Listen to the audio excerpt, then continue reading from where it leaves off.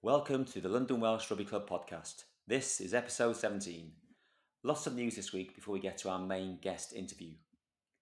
The RFU have announced some changes in the phased return of community rugby, which takes place from September the 1st. The progression to Stage D on the Return to Rugby roadmap means that limited and adapted contact activity can now be included in a training session, and inter-club touch ready for rugby fixtures are allowed. This is perfect timing as we have the return of our minis and youth players on Sunday the 6th of September, whose season will commence at Grey Court School for the first 2 weeks whilst the cricket season finishes at ODP. To reassure parents of our players, all team managers are aware of our COVID regulations and will ensure all training sessions are as safe as can be for our children, and we have purchased all the necessary equipment. The club are also running a NatWest Rugby Force weekend this weekend, the 5th and 6th September, and are calling for all volunteers to turn up at the club at 10 a.m. on both days.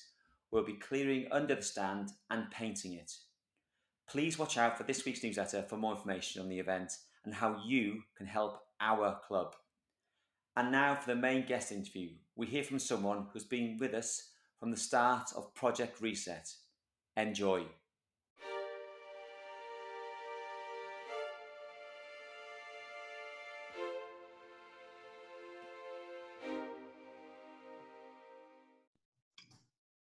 Welcome to the pod, London Welsh centre and occasional winger, Rhys Howells. How are you, Rhys? Hi, Gareth. Yeah, really well, thank you. Good stuff. So obviously, we're coming out of lockdown now, but you've been in lockdown in Twickenham. How have you been keeping yourself active and sane during this period of uncertainty, shall we say? Oh, yeah. It's been a weird one, hasn't it? It's basically at the start of lockdown, I was fortunate to be involved at my sort of local gym, one of the CrossFit gym in Surbiton. The boys are going to laugh that I've mentioned CrossFit in about the first 10 seconds, but they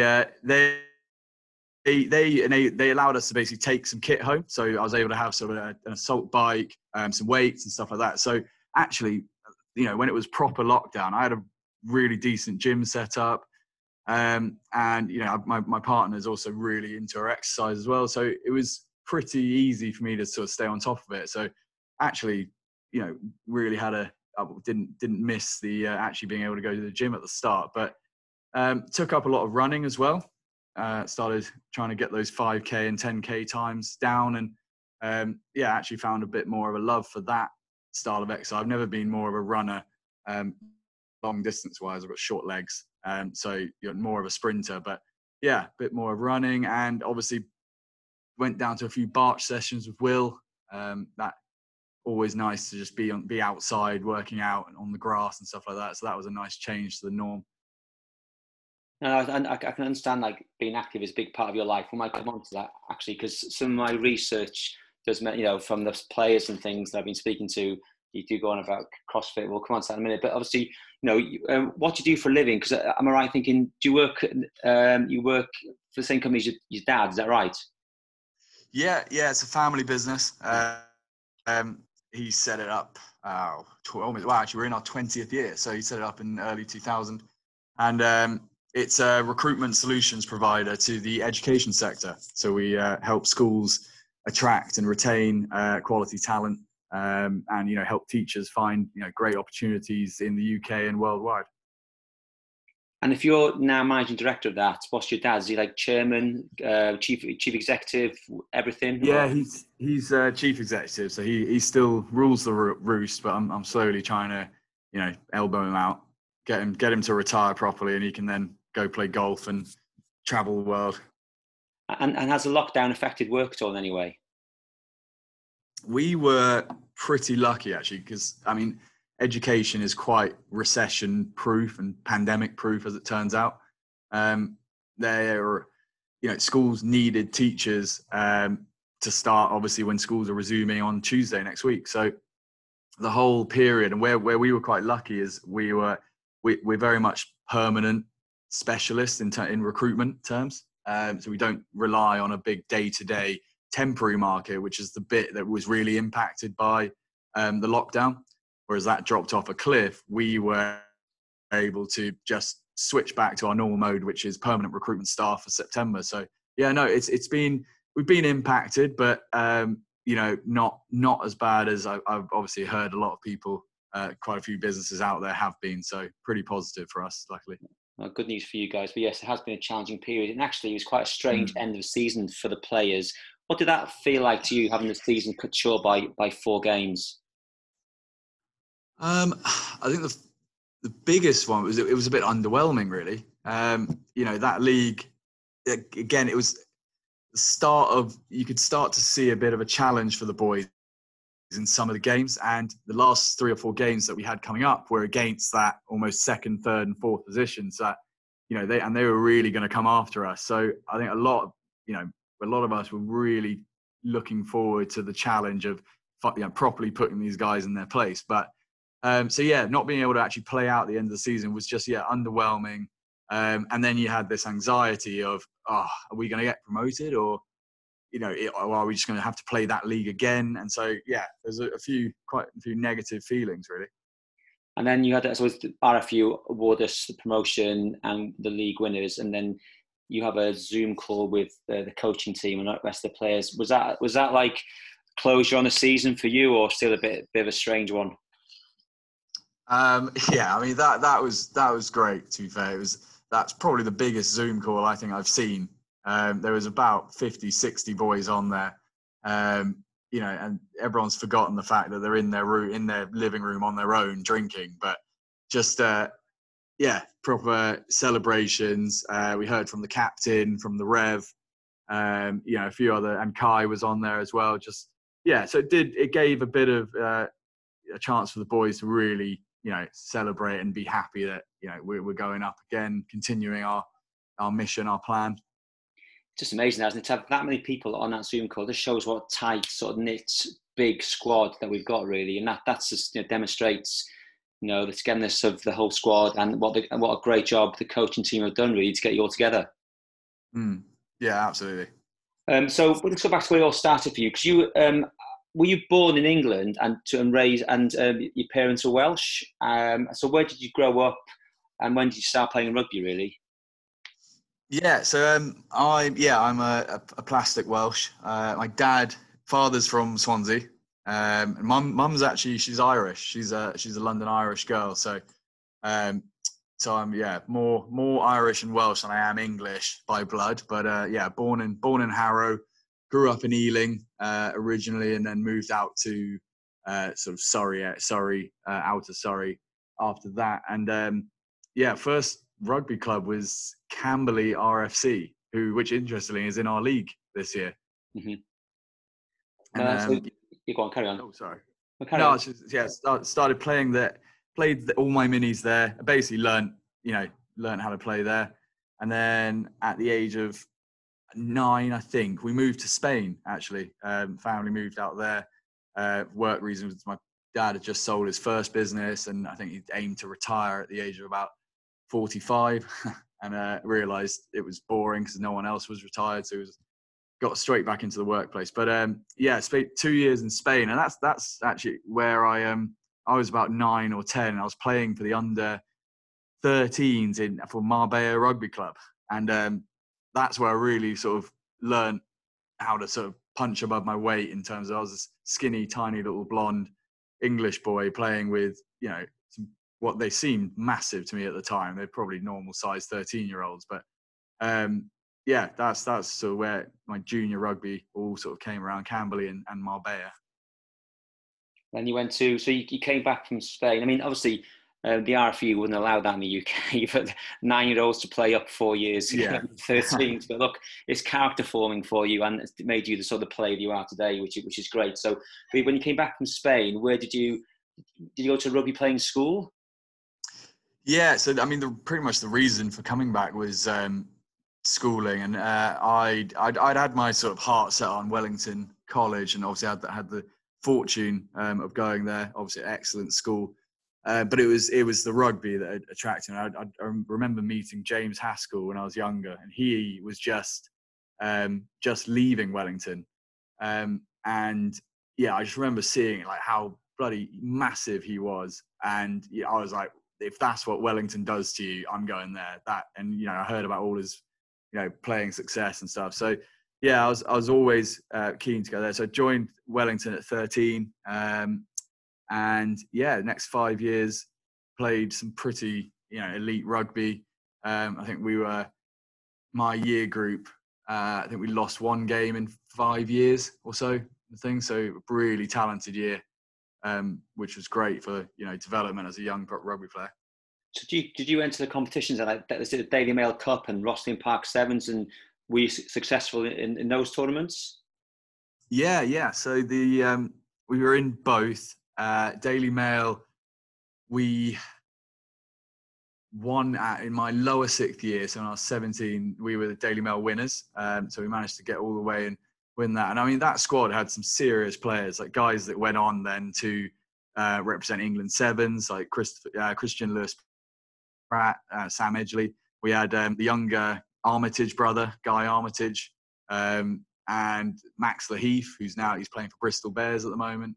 He's played for London Welsh as well, you know. He has, yeah, of course.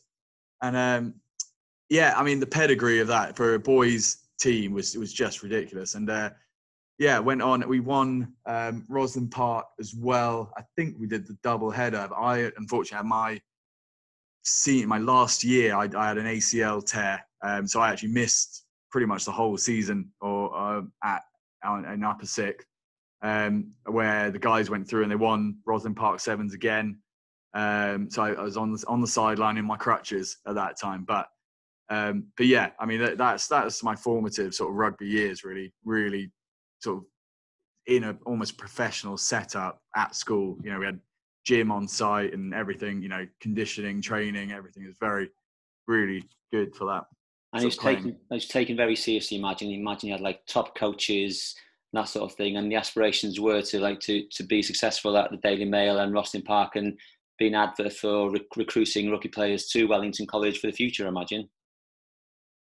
Yeah, absolutely. I know, you know, the school has maintained its rugby sort of prowess, while, you know, really it was wanted to up the academics as well, but, you know, and everyone thought it would impact on the sports and stuff, but it's actually, they're still, you know, a top side, regularly getting into the later stages of, it's not called Daily Mail Cup anymore, but you know, national tournaments, which is good.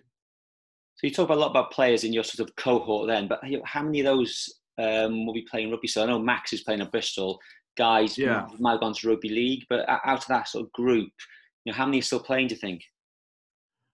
I was trying to rack my brain in terms of who is still in, apart from, you know, myself. As of this year, only one other who was playing serious rugby. He was playing for Ealing, Joe Monroe, centre. But I think he's stopped this year as well. But yeah, pretty much across the whole squad back of the Wellington days, every boy was capable of playing good rugby, but there just wasn't the sort of desire after almost university put an end, whether it's university rugby or, you know, you just get into the life of, you know, a student where it's just going out and drinking and, you know, having fun too much. There was a massive drop off really at that university stage.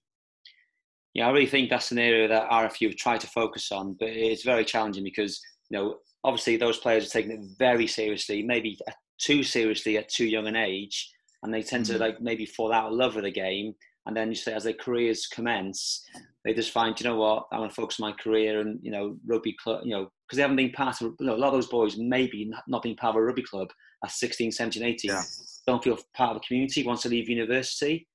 And that to me saddens me, because it should be, you know, all those players should be populating all the clubs around the UK, having fun playing rugby, having lots of mates like you're doing, and having a few beers after a game. Yeah, absolutely. I think, you know, as you said, when, you know, a lot of the guys, school rugby takes precedence, and they obviously come out of the club frame to focus on the school, but obviously school comes to an end and everyone then disperses. And yeah, you're right, there's no community to come back to really. And so I jumped around in my sort of play. I was quite a mercenary, to be honest, throughout my sort of youth rugby, because I played for Cobham up to under 16s, I think, and then obviously school took over. I wasn't able to play the 2 games, but I think one of the other issues is, especially boys in some of the elite setups, when they get sort of to the point where there's the selection and cuts and stuff, I feel like a lot of boys take that as a real message of I'm not good enough to play, and there's a big people just throw it in the bin really at that point. And I do think there needs to be something done from whether it's the RFU or another organisation, almost to set up like a university clearing style system for those boys that clearly decent rugby players and should be then filtered back into the community, rather than you're cut from Quins, Irish, whatever, and then you're out. Yeah, I mean, look, for me, we lose a lot of it in youth, right? And I say, like, school to you're 18, club for life, and it's I've got a big bee in my bonnet about it, to be honest. There's got to be a better way of keeping people in the game. But look, you're a school, and you said you played at Cobham to 16. But when did Welsh Exiles come into your life, and what did that mean for you really in your rugby? I mean, that happened quite young. I think my first experience was in at least maybe it could have been under 13s or 15s around that time. And yeah, I went to played a couple of sevens tournaments. I think we played one down in Llandovery for an Exiles team. And I think Terwyn was there back in the day. And from that, I mean, it was just an awesome pathway. I think other young Welsh lads, like whatever degree of Welshness they have in them, there is a desire, even though they live in England and they're surrounded by English, RFU and all that stuff. There's such a desire, like a burning desire, to be a Welsh rugby player still. Like it's real, whether it comes from over passionate dads or whatever. But I was, one thing I wanted to do was play for Wales. I wasn't interested in England. I was like, I want to play for Wales. And then Exiles just made this amazing pathway where I got picked up by the Dragons regional age grade at that time at under 15, 16s. And from that point on, I was sort of in the Welsh age grade system then. So do you actually play some games with Dragons, and then from that, I suppose they have to select from all 4 regions a squad at? Would it be only under 18s and under 20s you would have played at in terms of that level? Yeah, so it was 16s. Yeah, 16s was the first age grade, and we did the regionals, and actually it was 5 regions because Cardiff, North, and South. There was a split region in that age, and so you played this sort of small tournament, almost like a 5 nations tournament, but in the regions of Wales, where I played against Scott Williams. He was playing for the Scarlets region, and quite a few other lads who've done pretty well in the full Welsh setup, but. From that, then the Welsh 16s age grade was picked from, the boys who stood out in that age. And once I was in the 16s, I got pulled through into the 18s, and unfortunately never made it to the 20s because of the ACL injury. Missed the sort of initial trial, all timings for that one. But that's fair enough. You obviously, to represent your country at any age is amazing. And so you mentioned obviously the competition you're up against. So it's great. But what else did the Exiles give you, do you think? Because you went to Cardiff University, and the Exiles, I know, have got a great pathway into Wales for education as well. Were they of any help at all to you? They did. They helped me when I went down to Cardiff to introduce me to the Cardiff coach Martin Fowler. There was a link there because the Exiles played, I think, pre-season game at some point, or whether it was a regular fixture or something against the Cardiff University side, just a sort of a social game. And when we get introduced to coach at Cardiff, which again just almost right place, right time. I was started right there pre-season with them, which got me in a good stead for the season with Cardiff. But it made it clear to me that that's where I wanted to go to university as well. Just again following that Welsh, whether it's that returning home style urge that some people will get. But yeah, I was very keen set on going to university in Cardiff. And so you have played for Cardiff University for 3-4 years. Isn't it? Wouldn't mean the Bucks League then, but in some sort of university league, yeah. Yeah. We were in Bucks. Well, we went into Bucks. First year was Bucks 2, or the league below, and we then got promoted into the top one. We had again, it seems a common occurrence. I do come across some good players wherever I go, and we had a quality team in my second year. Jake Cooper-Woolley, who's at Wasps now, Wasps front row. He was our captain. A couple of other lads that have played Dragons and stuff after uni as well. So yeah, we did really well in that league. And yeah, got up, played against the Baths, up to Durham in the Bucks Cup and everything. So yeah, it was a good level of rugby. But I was playing actually as well as doing the university. I was playing for Glamorgan Wanderers as well at the same time. So I was doing the 2 games a week, which I don't know how I managed to keep up. You were young and you could do it. So lots of university rugby, and obviously that's a high standard of rugby you're playing out, which is great. So that you're continuing on that. So post university, did you? I've sort of doing a bit of research on you, Rhys, as I try and do. But you've had some appearances for Bedwas and Ebbw Vale in the Welsh Premiership. So there's still some sort of aspirations of playing for one of the regions at that age at all. Yeah, I mean, I was keen to stick around, and obviously, that's the second top level in Welsh rugby. And yeah, played a bit for Bedwas, but I did, I can't claim to have played being a regular fixture for them. I was sort of a substitute player, being a young 21-year-old or so, just trying to break in. And but yeah, decided to leave there. Actually didn't play for Ebbw Vale though. I'm not sure. It might be another Rhys Howells out there. It's quite common. Blame Google. Yeah. But I actually from Bedwas. I actually then came back to London and joined Esher. Okay. And did you? So Esher were the national leagues. Then did you have? What was the experience like at Esher? Because they were. I know in 2011 and 12, London Welsh were playing them. Were you? Was it that era or was it after that? It was just after that. So they were Nat 1 at the time, and I think Welsh had then gone up to the Championship. But yeah, it was an interest. It was probably a step up again. I think in the Welsh Premiership, I think there's quite a variety of teams. At the top end, you've got obviously Pontypridd, your serious rugby, but then at the bottom end, there can be a different quality and stuff. But playing in the English leagues, just the amount of teams and stuff, it was a bit of a step up again, I think, from where I had been. And I got a few opportunities to play, but again, wasn't breaking into the squad full time on the regular. And to be fair, I wasn't actually in the prime of sort of rugby playing sort of condition at the time. I wasn't into the levels of fitness that I am now and stuff. So, I've learnt lessons from that, and I think that's why I am like how I am today in terms of how dedicated to sort of my training and my fitness and stuff. Because I probably missed out on playing a lot of regular high quality level rugby just because I wasn't taking it that seriously.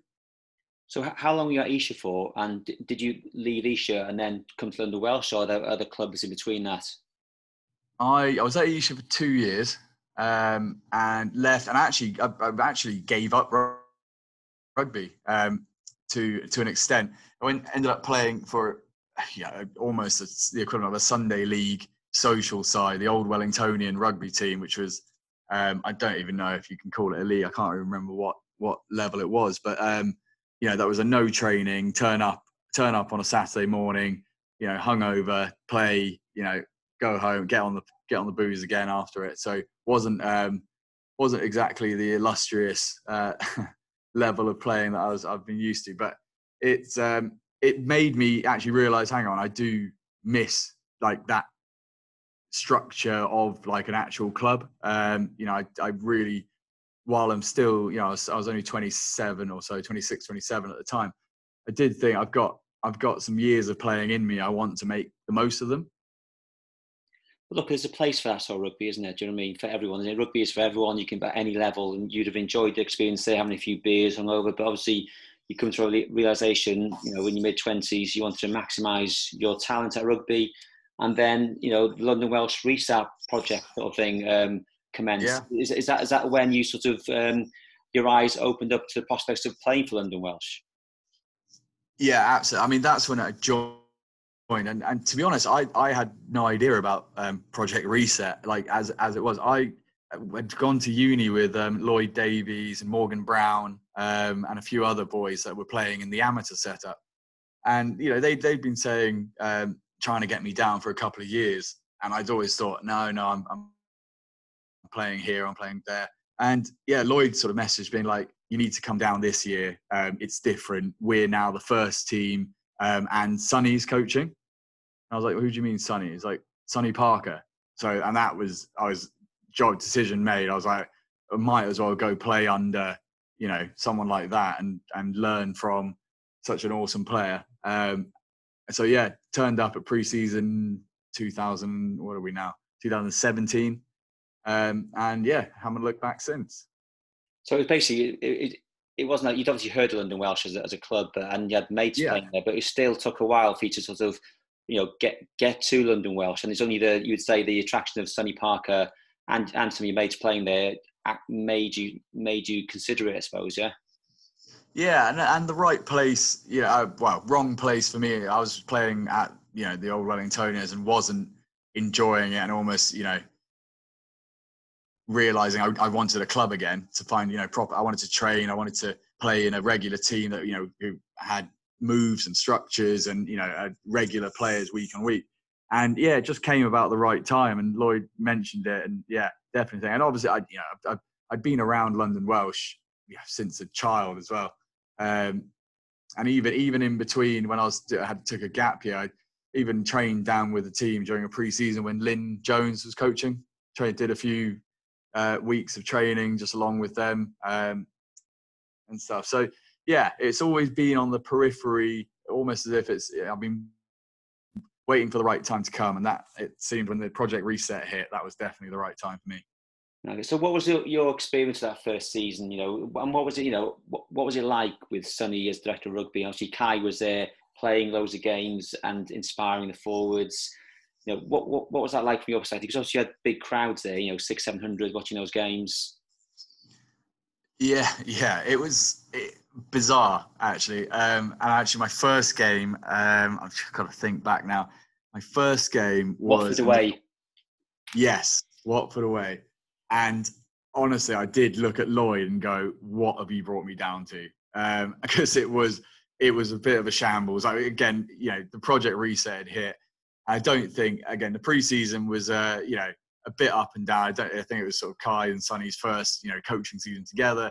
So anyway, we sort of didn't have the polish that we had in later games, and it was a bit of a shambles. We won, but yeah, we definitely took a few tries on, and wasn't the demolishing we put about for the rest of the season. But it was bizarre knowing the level of rugby wasn't amazing, wasn't fantastic, but the fact that we had these crowds of 600, 700, 800 people supporting us as if we're a professional club, it was amazing, and it proper just blew me away how much people love this club, and yeah, it really made me instantly fall in love with what we do here.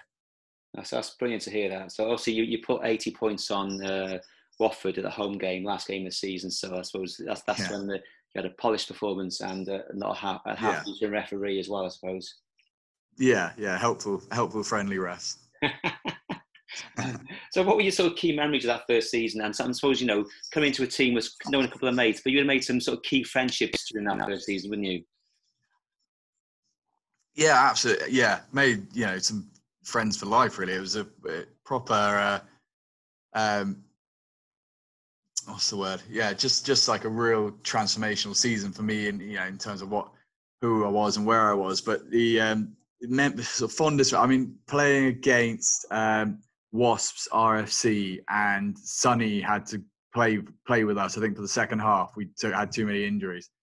So I was 13, and I've got Sonny Parker on the wing outside me, and just remember giving him the ball. And I don't think he'd done much running and training himself at the time, so he just almost stood there and handed off about 6 people continuously for about 5 minutes, not passing anything, just throwing these kids about.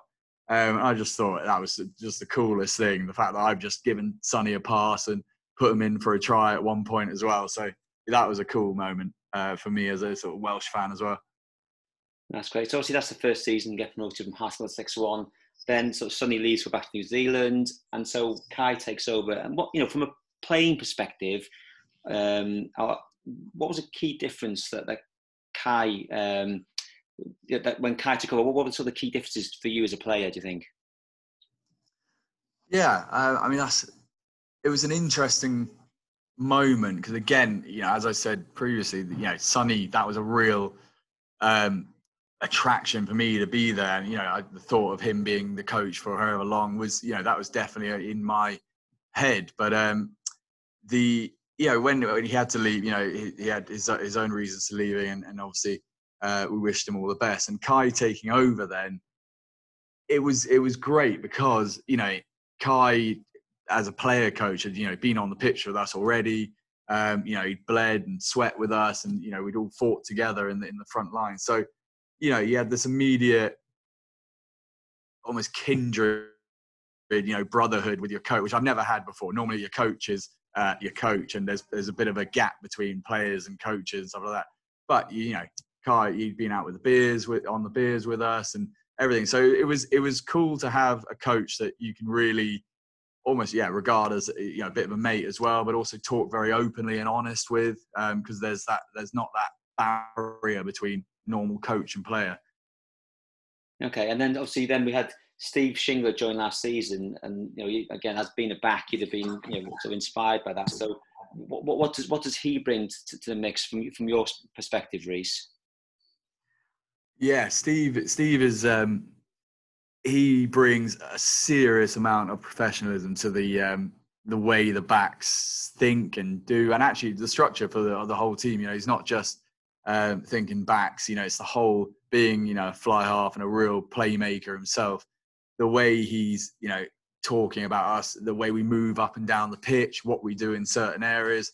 He's almost his approaching it from like a scientific approach. It's really refreshing having him there. And I was we've had with Sonny one year, Tom May the next. We a bit fragmented from the back's perspective in terms of we haven't had a coach that we can have for a few years to really grow with and develop with. So Steve, I'm looking forward to playing with him this year again, building on what we did last year, knowing what he's looking for.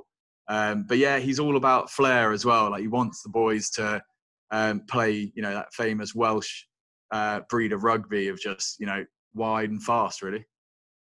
No, that's good to hear that. Do you know what I mean? Because I know a lot of the players have been singing Stephen's praise, which is great. So, but every season we seem to have new players joining the squad. How easy is it for them to bond? Because the squad keeps getting bigger and bigger, doesn't it? Yeah, this year is absolutely mental. How the words got out and stuff, and it's I think a lot of people think we've been around poaching players all over the place, and the reality is boys are hearing about London Welsh and hearing about London Welsh doing well, and they're coming down. They want to be a part of what's looking to be a historic and meteoric rise for a team coming back to former glory. So it's no surprise.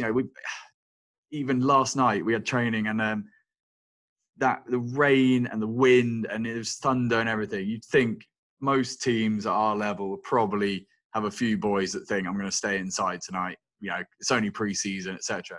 But we had 60 boys there, almost full attendance for the main, performance squad. And it's difficult, loads of new faces, and, some of them get right. You can almost recognize the characters and the big personalities. But, we try our hardest. We've already had, we've had one initial get together, socially distanced, of course, where there's a chance for everyone to meet each other, and we've had one social already as well. Just again, being adhering to all the rules, but just a chance for boys to have a beer and really get to know each other and have a laugh, really.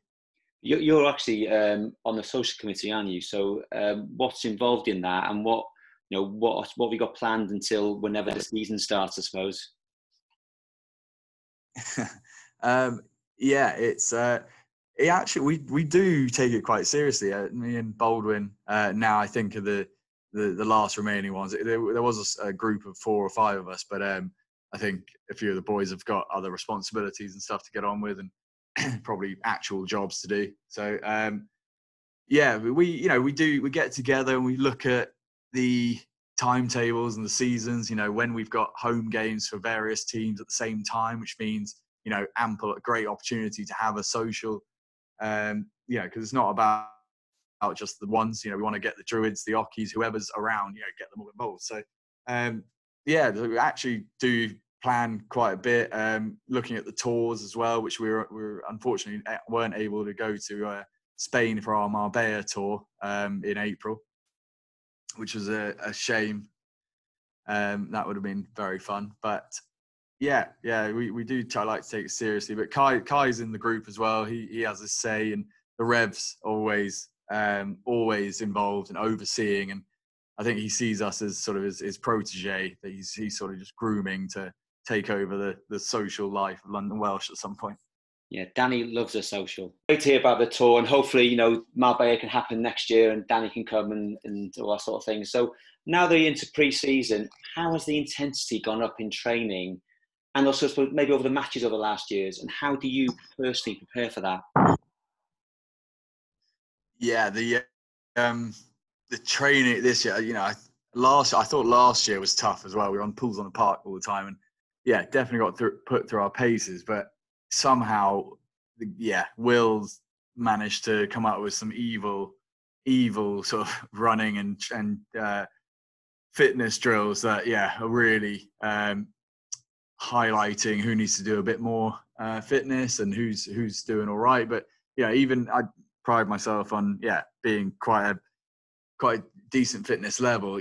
Even I do find some of them seriously challenging, and you got to really just get in the zone and take it on, really. But it's good, and we looking at what's the season ahead. I know we're probably going to talk about the season ahead and what's going to happen there, but we are going full intensity now, like considering we're not actually sure when the season's starting, etc. It could be a long way in the distance, but I think the mindset is the more we put in, the better we're going to come out at the other end, whenever that is. So it is great, and I'm loving we got to play a bit more of a rugby style sort of touch games thing last night. So it actually started to show again what sort of skills we've got, and playing some of the structures and stuff like that. But the intensity is so much higher this year. So rumour has it, and maybe it's self-proclaimed, but some of the players, think that you think you're the fittest bloke in the squad. Is that still the case with some of the new players around? It's hard, and actually self-proclaimed. I refute that. That is. I got given that accolade by the conditioning coach himself, so I don't, what else is there to say? But there are, some quick. What I've noticed is there's some speed. Some of the new boys who've come down have got some serious wheels. So straight sort of sprint foot race. They've definitely got that title. But I still think I'm showing some of the youngsters how it's done, which is. Look, I think, does Will give you some fitness targets in terms of what you need to achieve by certain periods, or is it just the competition you've got now with the number of players that we have, and that just drives the standards in training? I think that's more at the latter there. It's we are all responsible, and again, we're still an amateur club. We take it very seriously, but yeah, they haven't gone as far to actually give, individual targets and stuff. And I think the boys, when they turned up for their first session and we got put through a sort of savage, almost like a really aggressive test, I think that made a lot of the boys realize, oh, I've really got to start working on my fitness here, because I can see, we do a lot of it in position. So, you're alongside your competition and you can quickly see if you're, in a good place or not, because you're either up with them or ahead of them, or you're way behind. So, yeah, no, it's on us really, I think. And I think that ownership is good, because it's, we're all grown ups and we're all responsible for doing our own things. It's that we shouldn't wait for the training sessions, which are only twice a week, to get our fitness thing. We should be looking to do, loads of that outside of training, and then the training's a bonus. Yeah, it all ends up, with good results for everyone, really, if everyone thinks like that. Yeah, you've got it looks like you've got a long pre-season. You get to see that your competition, and that will, and you'll realise, everyone realise themselves one day what they need to do. And so that means that will drive, so we'll be probably one of the fittest, because we've got a depth of squad. So we'll be one of the fittest squads out there because of that depth. And so fitness, shouldn't be an issue as to why we're losing games potentially. Do you know what I mean? Yeah, absolutely. And depth is that's going to be a nice, refreshing change. I think it was we've normally got a bit of a skeleton sort of squad, in both teams. First Druids and wherever, we've never got loads of players in reserve. So yeah, I mean, if everyone does stick around, obviously things do change over the pre-season and stuff, but yeah, it'd be great to have, players in the wings and, not have to just rely on, a core unit to survive the season. We've got, the ability to play different players wherever. Yeah, and for me personally, it's to see players moving from Druids and, having that Druids team and the first team really close in quality, and people moving seamlessly between both, just shows then that we're going to, such a great performance squad really, and people shouldn't be worried about where they're playing. Obviously, the first team, we've got the crowds, but I think we'll get more and more people coming to watch the Druids as well when they're at home and the first are away, because the quality be there. Oh, absolutely. Like the Druids team, they are it's gonna be some team this year, and even the Dragons, and it all depends on the motivations of the boys, because again, there's some very decent players, but realistically, we can only have 22 in a match. Well, it's not even.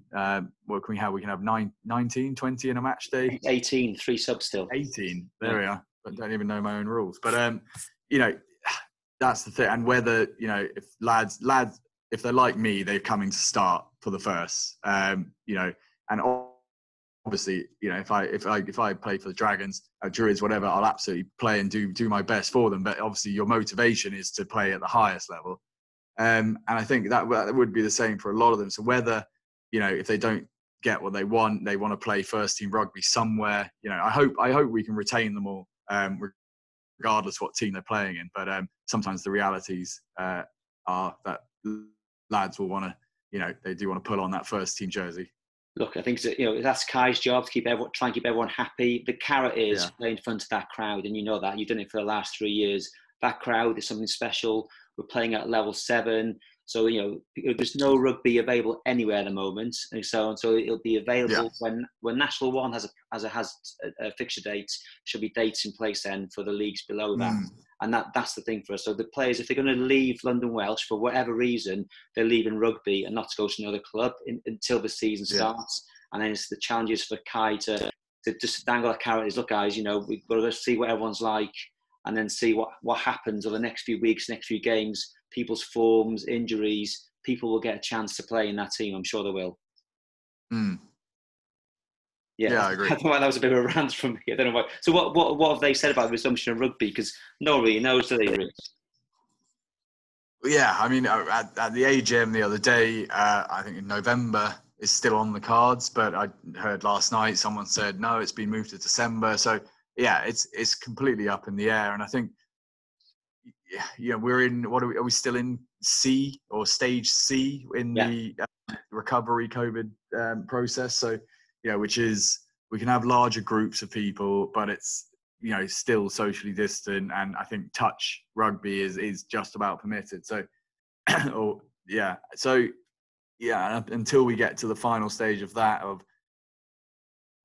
F, then we can start thinking about contact the month after. So yeah, realistically, unfortunately, I don't think we will be playing any proper rugby until at least Christmas, maybe even after. So yeah, just hope the boys enjoy the sprint training and fitness that we keep doing. Well, look, I think the RFU can potentially shorten some of those windows, potentially, depending on how, when people go back to school, people go back to the offices, what happens with the spread of the virus. But look, that's something outside of our control. We can only control the controllables. Now, one thing you have done this year is volunteer to help coach the youth this year, and you've been allocated the under-18s. Yeah. First of all, from a club perspective, really appreciate you doing that. But what do you personally expect to get out of that? For me, it's something I've always thought would be real fulfilling. To actually, again, impart whatever knowledge I have onto the younger generation. Help younger lads achieve their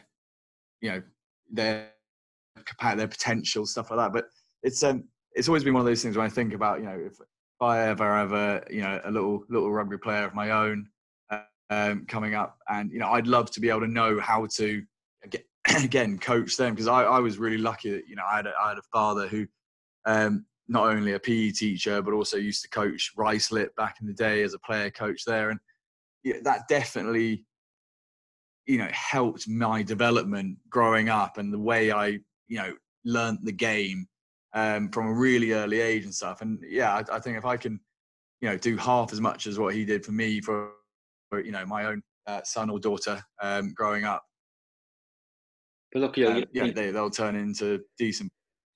No, definitely. I think you're going to be a role model. What's that? You'll be a role model for these 16, 17-year-olds, and hopefully, you can then talk to Kai and Will and say, look, we've got a couple of lads here who could do a run now in training and have a look at them. And they could be a Dragons player, a Druids player, and just hopefully, we want people of that age to come and watch you play, Rhys. Do you know what I mean? So they should want to watch you. You've been coaching them. Yeah, it will be awesome as well. As in, we've always spoken about that player pathway from youth to men's, and it's a huge step up. And it will be. I'm so excited to be a part of it for the London Welsh and the Richmond Barbarian sort of style squad that we've got. And it'd be, as you said, being able to earmark the boys that I think could come up into the men's rugby, or at least, come and train and stuff for a bit and get that first taste of it. So, I'm really excited. I've got no idea what I'm doing. I'm going to be 100% making it up as I go and just see how we get on. Well, you're learning from the best every Tuesday and Thursday. We've got 5 quality coaches at London Welsh, so you'll take a bit of that, bring it to us. Right. And continue. Maybe we can teach some of those patterns to the backs. Do you know what I mean? That you're learning from Stephen and the others. But look, that's your thoughts on London Welsh. I've got some quick fire questions for you about you and maybe some of your teammates. Okay, so so who was your rugby hero when you were growing up? Shane Williams. That's fair enough. He's probably many a person's hero. And what do you eat before a match? That's actually quite difficult. I'm actually rubbish with my diet before it. But recently it's been something sort of wholesome, like porridge, oats, stuff like that. So you're not necessarily powered by Welsh cakes then, though, and Paul Beston's Welsh cakes? They're always in the changing room, and I do definitely have about 2 or 3 before. They do help, and jelly babies as well. And do you have any sort of pre-match rituals at all? Not really. I'm not. I don't like listening to music in terms of. I don't like putting headphones in. I like to be aware of everything around me. I want to talk to everyone. I want to, almost look everyone in the eye and see if they're up for it and all that stuff. So, it's more about the team for me on that pre-match thing rather than myself. I want to. I'm all about getting everyone up for it around me. That's fair enough. And what's your best moment in rugby? Best moment in rugby. I mean, I've got one. I mean, I scored the sort of winning try at the Welsh varsity at the Millennium Stadium for Cardiff over Swansea when we beat them by about 30 points, but scored the final try on that in the Cardiff end, and I sort of went a bit mad celebrating right in front of the crowd. That was pretty cool. And I've got, I mean, another one. My debut match for under-16s Wales. Started on the bench, came on, and off the kickoff we were getting beaten badly. But off the kickoff, I just saw where the ball was going. I was on the wing, so I was on the forward side. It was up in the air, and their 8, who it was a big boy at that time. I just said, I'm just going to hit this guy as hard as I can. So I've flown into him. He's gone flying, everything. And the balls hit me on the shoulder after the thing. So instant yellow card. My first debut lasted about 5 seconds, and I was off on sin bin. But to almost a round of applause by the Welsh coaches. They absolutely loved it. So you got noticed anyway, and that's the main thing. Yeah. Started every game after that as well. So it worked. So who's the most talented player in the London Welsh squad? Hey, toughie. That is a tough one. I tell one of the most skillful players. I think he gets underrated a bit, and you know, he's always maybe a bit of contention with the fans. I'm not sure how much of a favourite he is, but is Lloyd Davies. I think he is honestly one of the most skillful and almost, you know, the way he has got some serious feet. I mean, unfortunately, he's got, you won't mind me saying this, he's got no gas to follow it up with, but he can step like anyone. He's got some awesome feet and really good hands. I do think he's up there, one of the most skillful.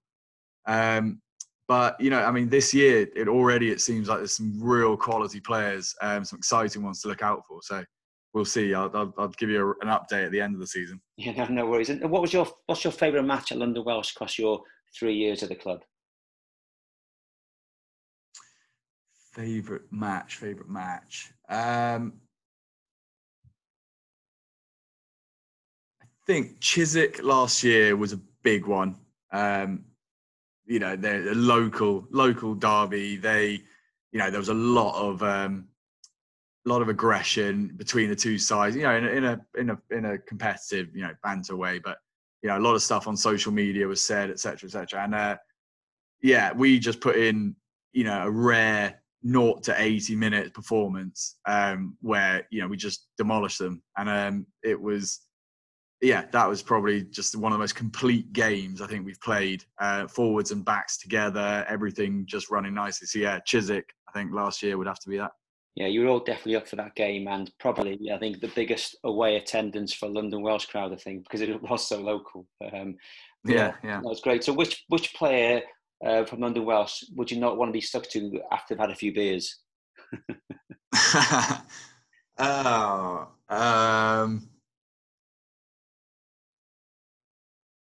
Bloody hell. There's so many nightmares. I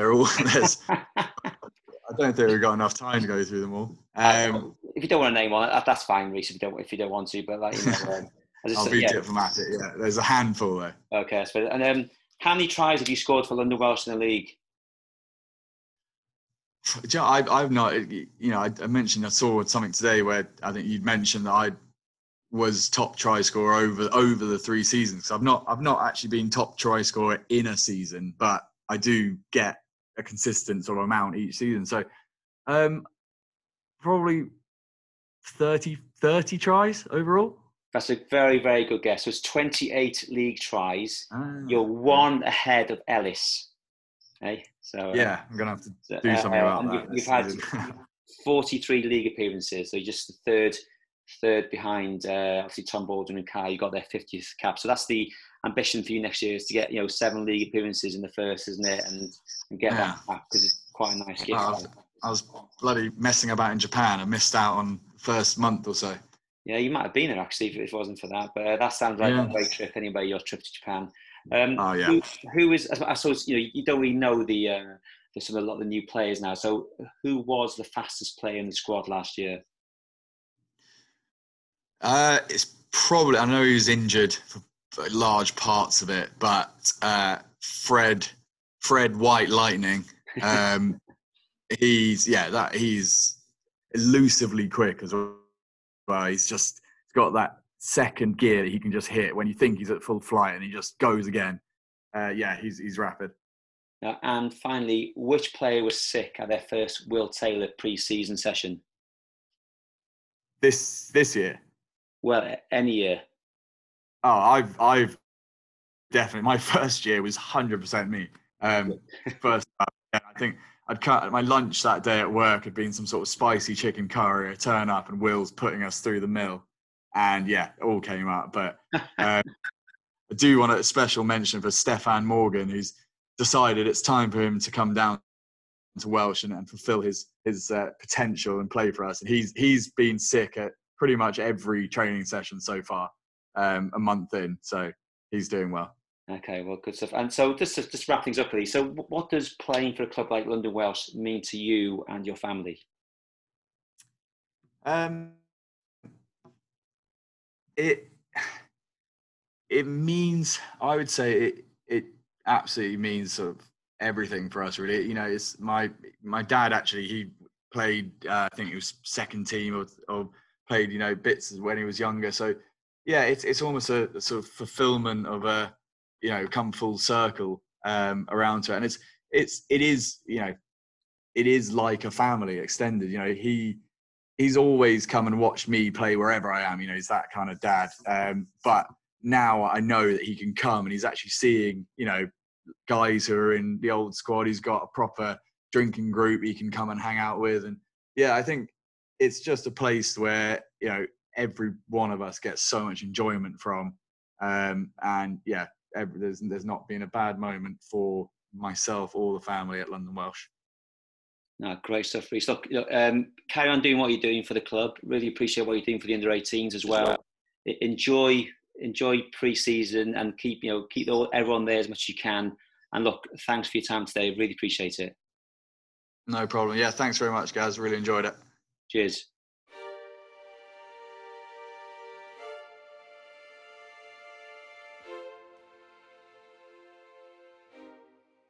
Really interesting to hear from Rhys. Sorry if I got a bit ranty on that interview, but I have a few strong opinions on school versus club rugby. I found it fascinating how much Welsh Exiles helped Rhys get into the Dragons and Wales age grade rugby, and it also does create a pathway to Welsh universities for lots of Welsh qualified players. As Rhys mentioned, he's a bit of a rugby nomad post-university and even gave up for a while until he was convinced by Lloyd Davies and Morgan Browne to give London Welsh a shot. He has not looked back since he made that decision, being a top try scorer across 3 seasons, but more importantly, making great memories for himself at the club. Next week, our guest is Alex Davies. Until then, take care.